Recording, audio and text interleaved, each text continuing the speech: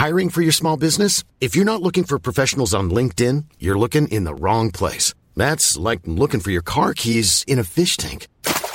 LinkedIn helps you hire professionals you can't find anywhere else, even those who aren't actively searching for a new job but might be open to the perfect role. In a given month, over 70% of LinkedIn users don't even visit other leading job sites. So start looking in the right place. With LinkedIn, you can hire professionals like a professional. Post your free job on linkedin.com/people today. Hey, I'm Ryan Reynolds. Recently, I asked Mint Mobile's legal team if big wireless companies are allowed to raise prices due to inflation. They said yes. And then when I asked if raising prices technically violates those onerous 2-year contracts, they said, "What the f*** are you talking about, you insane Hollywood ass?"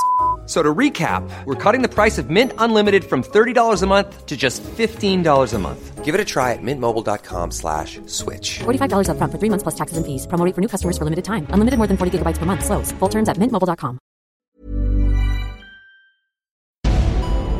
I'm Donald McIntyre, and this is Click for Murder, the companion podcast to CBS Reality's new television series. Now, throughout this series, we're revealing some of the most disturbing crimes of recent history, where the internet has been used as a tool to trick, torture, and to kill innocent victims lured into a virtual world where nothing is quite what it seems.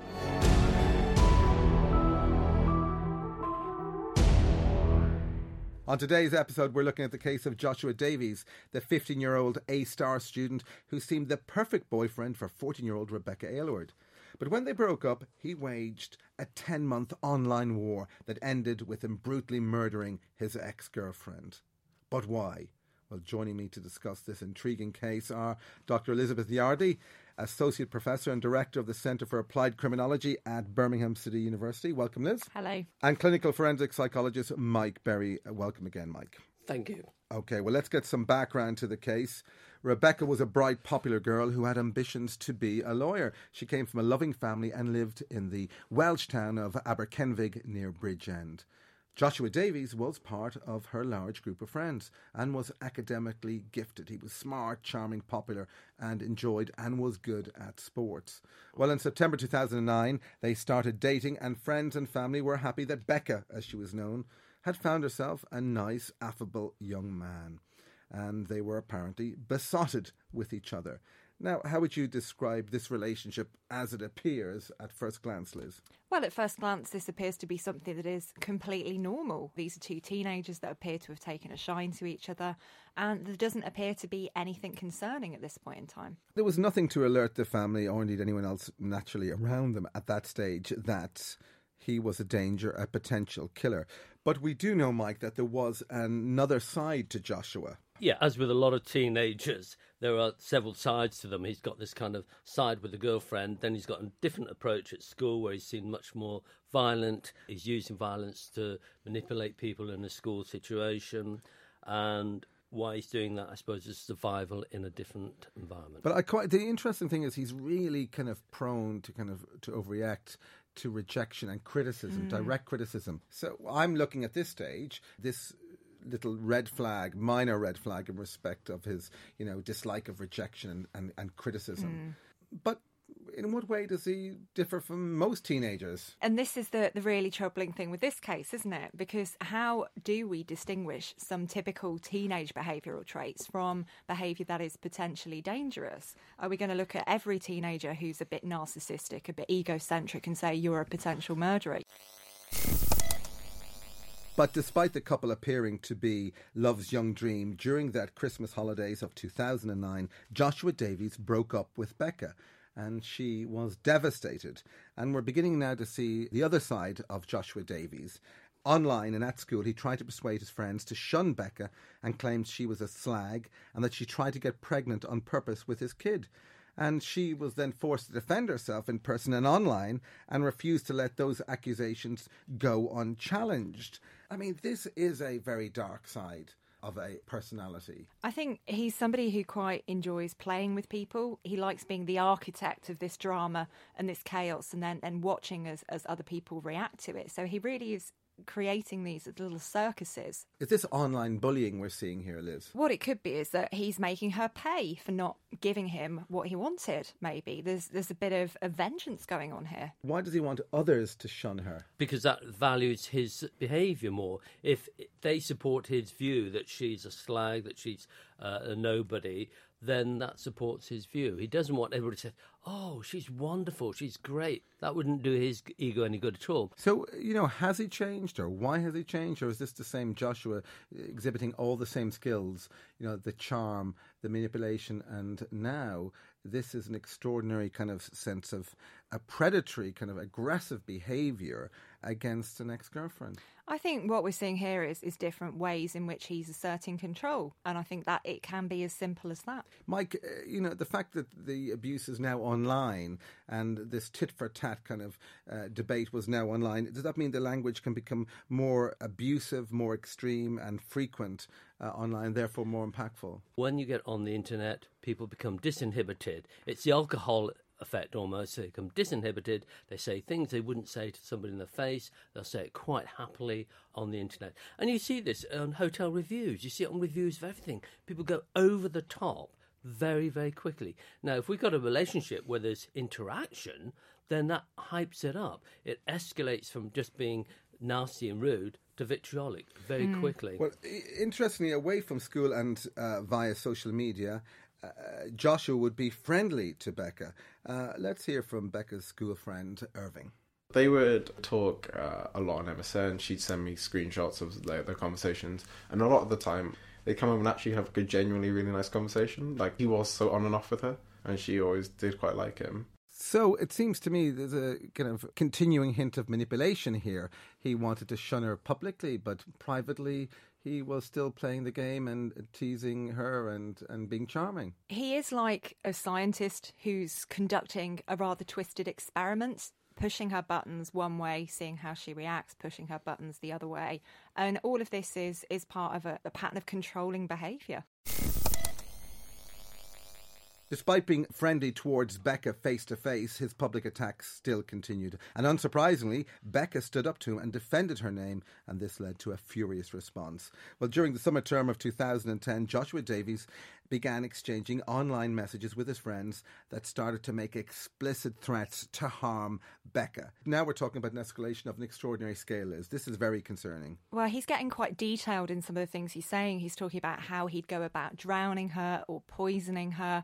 But I think for his friends coming across this type of language, these type of scenarios, I'm sure that all of us have had that kid at school who was a bit of a fantasist, who used to exaggerate and embellish and come up with tall stories.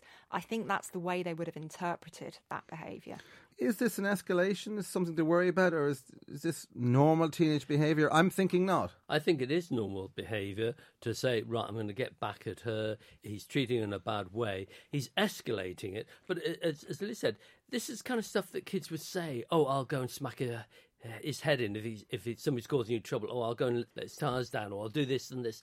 And people know it's a load of rubbish. Nonetheless, when he talks about the detail of drowning and poisoning, I mean, poisoning for me, it seems a very odd kind of Victorian crime. It's a really odd thing for a teenager like Joshua to raise. There's something odd here. Poisoning does stand out a little bit, doesn't it? Because if you think about what teenage lads are doing, they're watching gangster films, they're playing violent video games, those types of things. So I think when they're making these kind of empty threats that many teenagers do, they're drawing on those kind of representations. But poisoning is something that is a little bit off the wall, isn't it? But why aren't his mates concerned? Why don't they do something at this early stage? Because he hasn't got the facilities to commit these offences. We talk about poison. I doubt very much if he's got any rat poison. He has to go and register to get most of the dangerous poison, so he's not going to use that.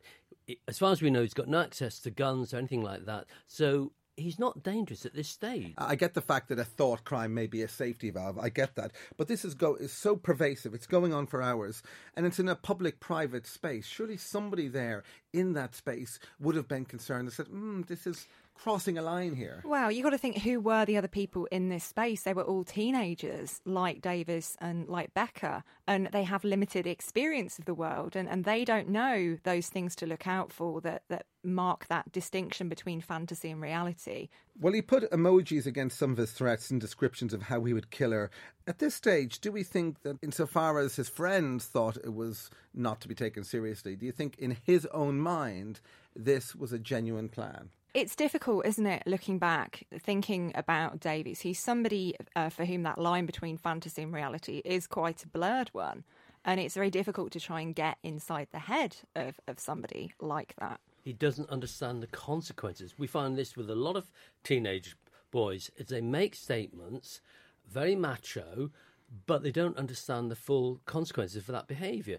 He's expressing his anger in a very directed manner. If anything, his friends are likely to get bored. Oh, God, he's on the same old rubbish time again. There's nothing in his behaviour that would have bells ringing. To both of you, I suppose, and to you first, Mike, if these threats had been made in a bar face-to-face, in real life, then people would have been much more concerned than if they had been made as they were online, Liz. Oh, yeah, if he'd made that statement and her parents had heard it, or a best friend had heard it, and it was in a shop or a pub or youth club or something like that, in a public place, yes, people would have got more anxious about it.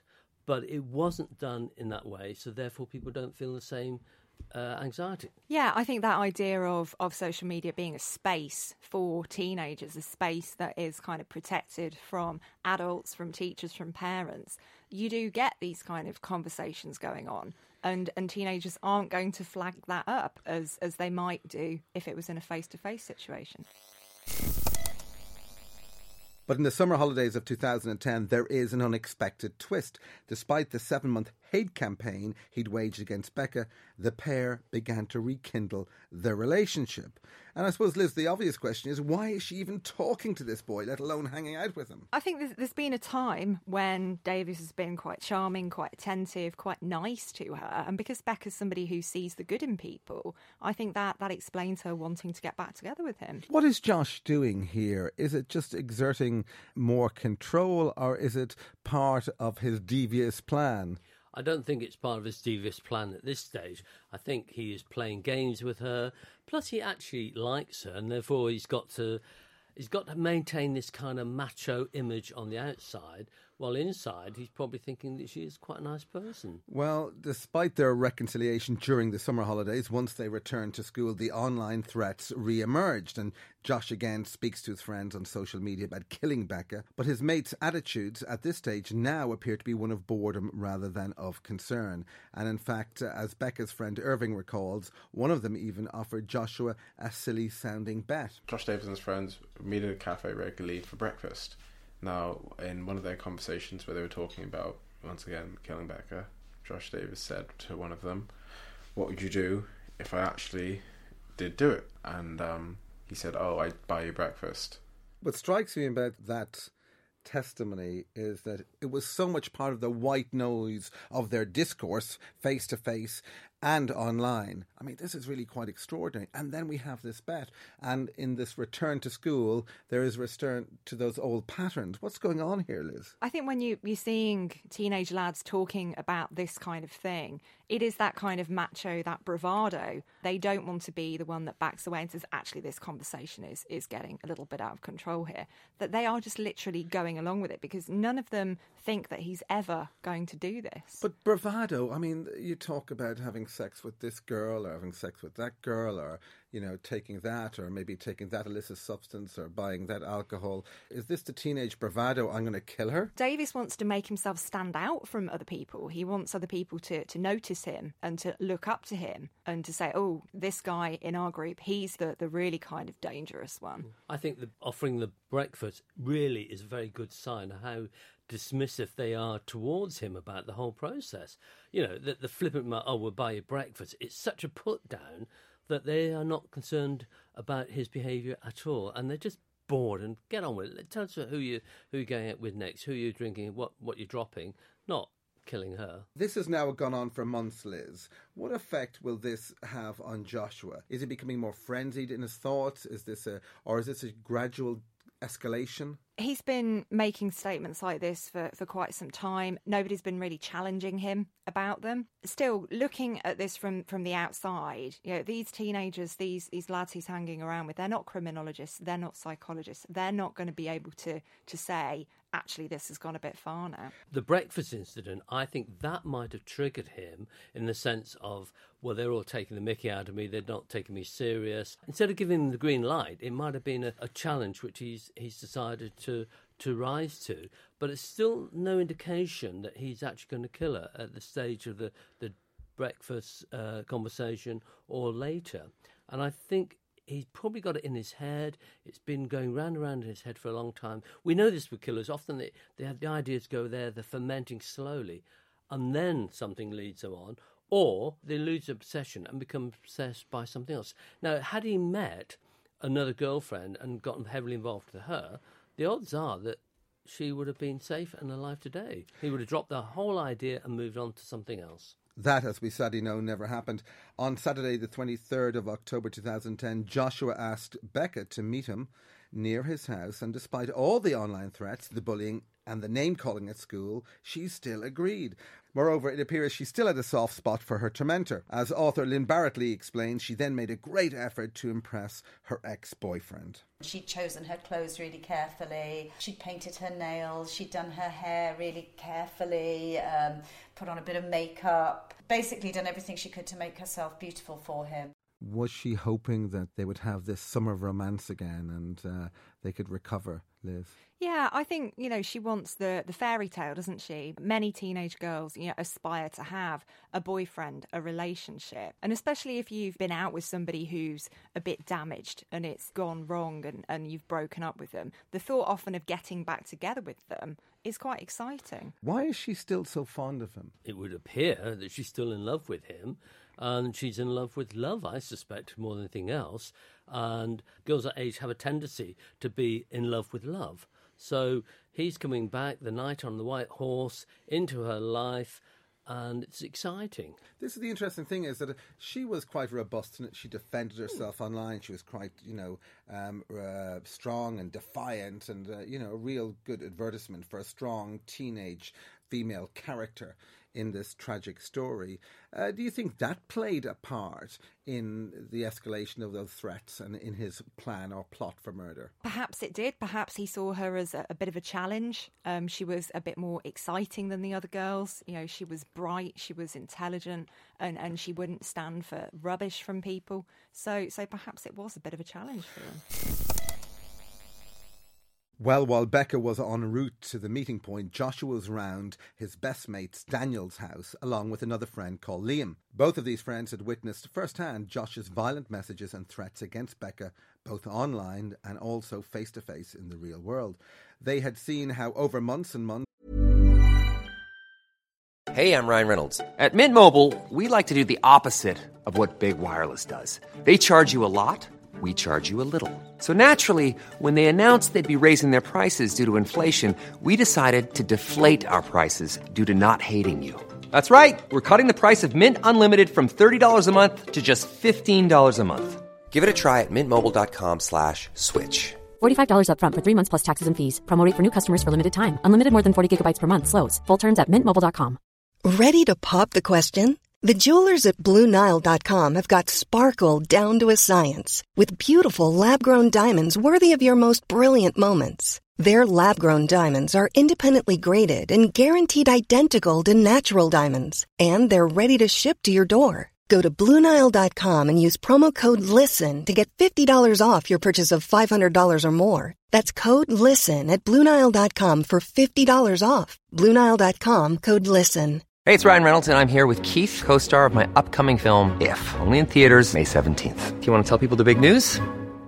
All right, I'll do it. Sign up now and you'll get unlimited for $15 a month and 6 months of Paramount Plus Essential Plan on us. MintMobile.com/switch. Upfront payment of $45 equivalent to $15 per month. Unlimited over 40 gigabytes per month. Face lower speeds. Videos at 480p. Active Mint customers by 531.24 get 6 months of Paramount Plus Essential Plan. Auto renews after 6 months. Offer ends May 31st, 2024. Separate Paramount Plus registration required. Terms and conditions apply if rated PG. Their friend had ramped up the violent rhetoric, but still they did nothing. They were impassive.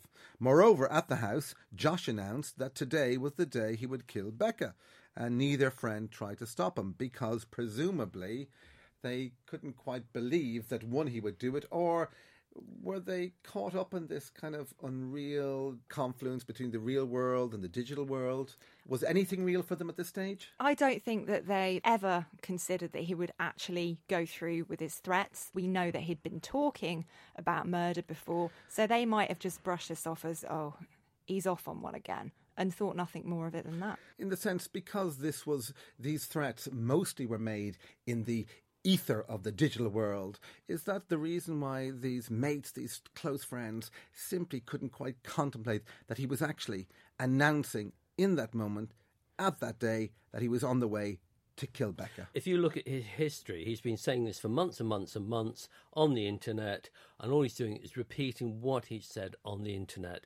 They don't take any notice of what he says on the internet, therefore there's no reason why they're going to take any more specific notice on this day of any day what he's saying. I'd agree with that. These conversations that have been happening on Messenger and in chat rooms and on social media, I think a lot of kind of jostling and joking goes on amongst teenagers online, and some of the most horrendous things that they say to one another. They never actually think that this is going to actually happen. After the announcement that he was going to kill Becca, he then left, and Becca arrived at the meeting place, but at that stage there was still no sign of Josh. And fearing that she'd been stood up, she then rang her mom, but then seeing Josh in the distance, she ended the call, and that was the last time she would ever speak to her mother. Josh took her to a nearby woods and then turned on her. First he tried to break her neck, but when that failed, he grabbed a rock and bludgeoned her to death. Now, this was a violent, personal attack. Why? I mean, it's so perplexing. But there's one major flaw in the whole of this argument. If he had been planning, as long as he says he's been planning to kill her, he would have had a weapon, he would have had the means of killing her and disposing of the body. This is why I say a lot of it's just hot air and talk. Unfortunately, on the day, he's responded by attacking her. He tries to strangle her, which is a personal way of killing somebody. He clearly hasn't got the know-how, the strength, or the courage to do that. So he then picks up a rock. That's a classic impulsive killing of a person. To me, he appears to be acting in the moment here. He's picking up a rock that happens to be there at the scene. He's not gone prepared. But that doesn't mean that there wasn't an intention to kill. So an intention to kill can be formed in seconds. It doesn't have to be days and weeks and months in the planning. Now, you've discussed and differentiated between pre and post incident on other murders you've looked at. In this case, his behaviour post the incident tells us an awful lot about Joshua Davies. So after the murder, one of his mates texts him to ask if he was with Rebecca, and he replies, define with. So this is a young man who's very much in control after the murder. What does that tell us about the person who committed the murder in the moment? I think his behaviour post-incident or post-killing her is indicative of somebody who's disassociating from the reality of what he's done. He's almost kind of cut off completely what he's doing, the emotionality of what he's done, the consequences of what he's done, and it's very kind of joking and not responding the way that most people would respond if they had killed somebody that they loved. Do you think, Liz, that because this was a murder which was born online, that in many ways in the unreal ether of the digital world, that he still feels as if it's still unreal?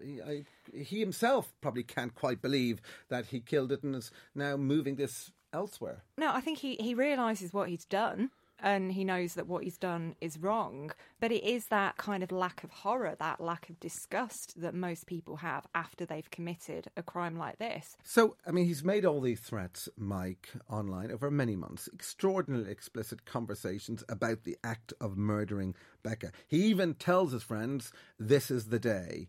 How do we marry that with the fact that he appears to have made no plans for the disposal of the body, no direct plans? He doesn't have a murder weapon other than his hands. No, it's very amateurish in what he's done. He's made all these threats, but he hasn't planned to take a weapon with him. He hasn't planned avoidance. The first thing that most people do is they kill and then run away, and they don't think about the consequences. If he's planning this murder over several months, you would expect him to have worked out a story of how she died and ways of avoiding connection with her death and everything else. He hasn't done that.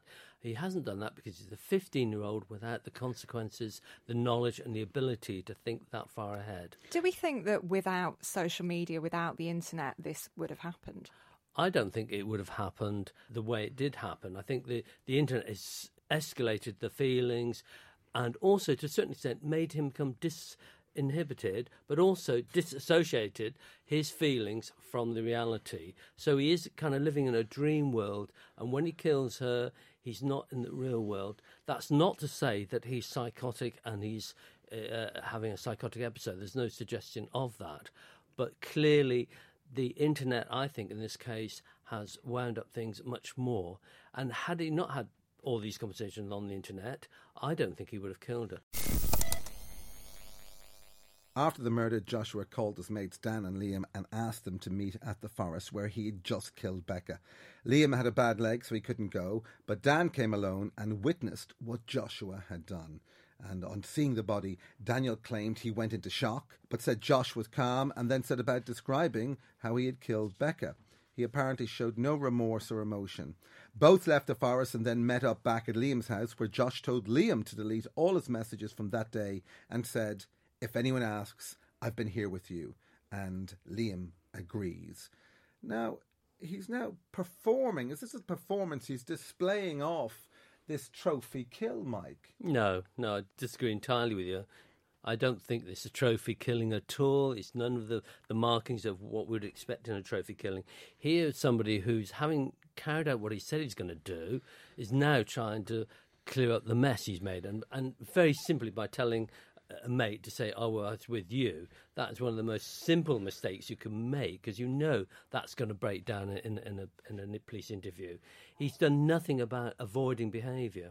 He's creating witnesses, he's creating accomplices, and he's admitting murder. Yeah, it would appear to be absolutely ludicrous, wouldn't it? But we're dealing with teenagers here, and that's what we've got to remember. And his attempts to clear up after himself are not going to be anywhere near as elaborate as any of those threats that he made before. And his friends, still at this stage, they now know he's carried out these threats, and now they've agreed to an alibi. Why? There are no adults on the scene at this point in time. They are still just a group of teenage lads together, aren't they? And I think as long as there is no adult involvement, there is that kind of feeling of, well, this isn't real. Well, later the friends go online to create an online alibi by claiming on Facebook that they were all chilling together.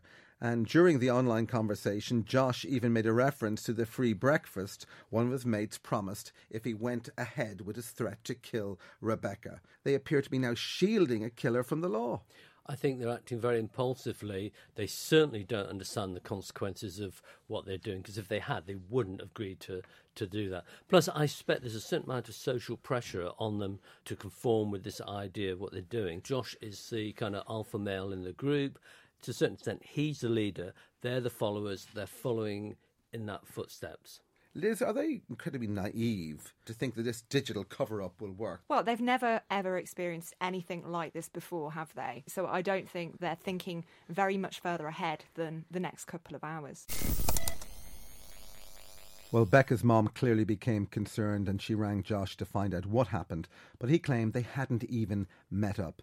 Becca's friends started messaging each other online to find her, and chillingly, Josh even joined in. Now, this is a man fully cognizant of his involvement in this, and it does show a certain psychopathy here. I think this is a little bit sinister, isn't it? Because he knows exactly what's happened. He's the only one, arguably, who knows everything that's gone on. And I think perhaps there is a little bit of enjoyment of being involved in this drama and knowing more than other people, maybe. No, I disagree. I think he's trying to avoid the reality of the situation. It hasn't happened, it wasn't me. Even though he knows that he's committed the murder, there's that kind of, almost like kids when they have the chocolate on their face to say, it wasn't me, I didn't eat the chocolate. He's going in that kind of very childlike avoidance of reality. I'm not too sure that. I think it seems smacks to me that now he's delivered on his promises, and now he's enjoying and relishing the impact that he is having on the world. I mean, I would have thought that he'd try and avoid having conversations with other people, either face-to-face or online, about Becca's whereabouts. Wouldn't you try and avoid it altogether? No, you do the opposite. What we find time and time again is they try to get involved in the finding of the body and things like that. They try to be too helpful. What they should do, as you said, keep out of it, but they try to be too helpful. So I don't see his motives as being manipulative. Well, they are manipulative, but they're not vindictive, as you're suggesting. I think he's trying to get involved in it because that's what a lot of people I think feel he's taking a relish and frisson from this. He's enjoying it. This is now the fruit of his long discussed and plans. Well, when I put this together with his behaviour after he'd killed Becca, that's what's making it appear sinister to me, because that apparent lack of remorse that he showed afterwards of taking his friends to the scene of the crime and then getting involved in this conversation about her whereabouts. It's these things all starting to come together that cause concern for me. We're not even agreeing to disagree there, but we know that at 7:45 the next morning, one of his friends cracked. Liam told his parents everything, and within hours, all three boys had been arrested and taken to Cardiff Bay Police Station. But Josh was still adamant that he wasn't the murderer and claimed that it was his mate, Dan, who had killed her. And he continued this lie throughout the subsequent trial, but the jury saw through it and he was convicted ultimately of murder. Why did he try and fit up his best friend? When you look at this in combination with what he did after he'd killed Becca, could we perhaps make the argument that he was trying to do this right from after when he killed her by inviting them along to the crime scene? So was this something that had been going on before the trial even began? I mean, that he'd set up his friend from a long way out? I think you're giving him too much credit of intelligence and planning, because we see so much evidence of not planning appropriately. If he planned to set up his friends, he would have committed a completely different murder. Surely he must have known his digital history. This was a crime which was committed online, a crime which was kind of effectively created online, and then, of course, it was his digital history that led to his ultimate conviction. Surely he must have known. He's a teenager. That's all he knows is the internet. His digital history would have led to his conviction. Well, he's left a big long trail of crumbs behind him. You've got all of that hatred and vitriol that he's been posting on the internet about Becca. But it is very much that idea of living in the present, isn't it? Not actually reflecting on what I said 6 weeks ago or 6 months ago, not thinking that that's actually going to have an impact on the here and now. He showed no remorse at his trial. That was troubling. And does that tell us the real person that Josh is? I always worry when I hear these people being charged with murder and they're in court and they're gnashing their teeth and crying, and that makes me feel, yes, they're playing for the jury. In his case, he's not playing the jury, but I still think that he doesn't understand the full consequences. I've been at trials where 14, 15-year-olds have been in the court and they're overwhelmed by the process and they don't really understand what's happening. They just want to get it out the way as quickly as possible. If we're to take it at face value that he showed no remorse during his trial, is that another indication that he certainly had psychopathic tendencies? Showing no remorse is one of the psychopathic traits, isn't it? But I think we do need to be quite careful before we apply that label of a psychopath to him, because he was 15 years old at the time that he committed this crime. And often you don't have fully formed psychopaths who are 15. Yes, they're displaying some traits at that point in time, but it's not actually too late to turn the ship around. Why did he kill her? I think something happened in that moment when he lured her to that meeting. Perhaps she said something that wasn't consistent with what he wanted to do or how he wanted her to behave, and he reacted in that moment. And that doesn't mean to suggest that he didn't intent to kill her, because as we know, intention can be formed in seconds. But I think it was a very kind of situational thing. I'm not sure there was a huge amount of planning that went into that. Something obviously happened there, or else we have to assume, which I tend to believe, that I take at face value that he planned to murder over some considerable length of time. And this was a plan that he wanted to exercise. And eventually, although people didn't believe that he was going to execute this plan, he did. He announced it. He engaged his mates. He did the job and then basically celebrated the reaction afterwards. I think this was a long gestation, and he simply did what he promised to do. He was a very kind of alpha male. I do and I say what I'm going to do. I think in those circumstances on that day, fantasy became reality, and we'll never know exactly what that tipping point was, but those two things merged. What kind of social media online killer do we call Joshua Davies? How would you define him? Well, if you look at how Davies used social media, he was a bit of a fantasist, wasn't he? So he used social media in a space to talk about these horrendous, exaggerated things that he was threatening he was going to do. So I'd say that it was playing a role in terms of fantasising for Davies. With a nice dose of narcissistic behaviour to go with it. And I think that there is a sense in which he's using social media to inform others about what he's done. So he posted the message about, well, I think you owe me breakfast now on Facebook. So it's always there in the background, isn't it? And I think as social media has become part and parcel of everyday life, it's also becoming part and parcel of everyday murder. But we have trolls on the internet, and they are making threats all the time to people, and they don't carry it out. Very, very few trolls have ever killed. I think the internet allows people to say horrible, nasty things without the consequences. And this is an ongoing problem, isn't it? Yes. For society, for social media organisations. How do you know the difference between a threat that is likely to be carried out and one that is just hot air? But still, for me, this still remains a murder very much made online. Well, Joshua Davies was found guilty of murder and jailed for life with a minimum of 14 years to serve. Thank you to my guests, Dr. Elizabeth Yardley and Dr. Mike Berry. And of course, you can watch the full documentary of Click for Murder, Joshua Davies, on CBS Reality. From me, Donald McIntyre, for now, goodbye.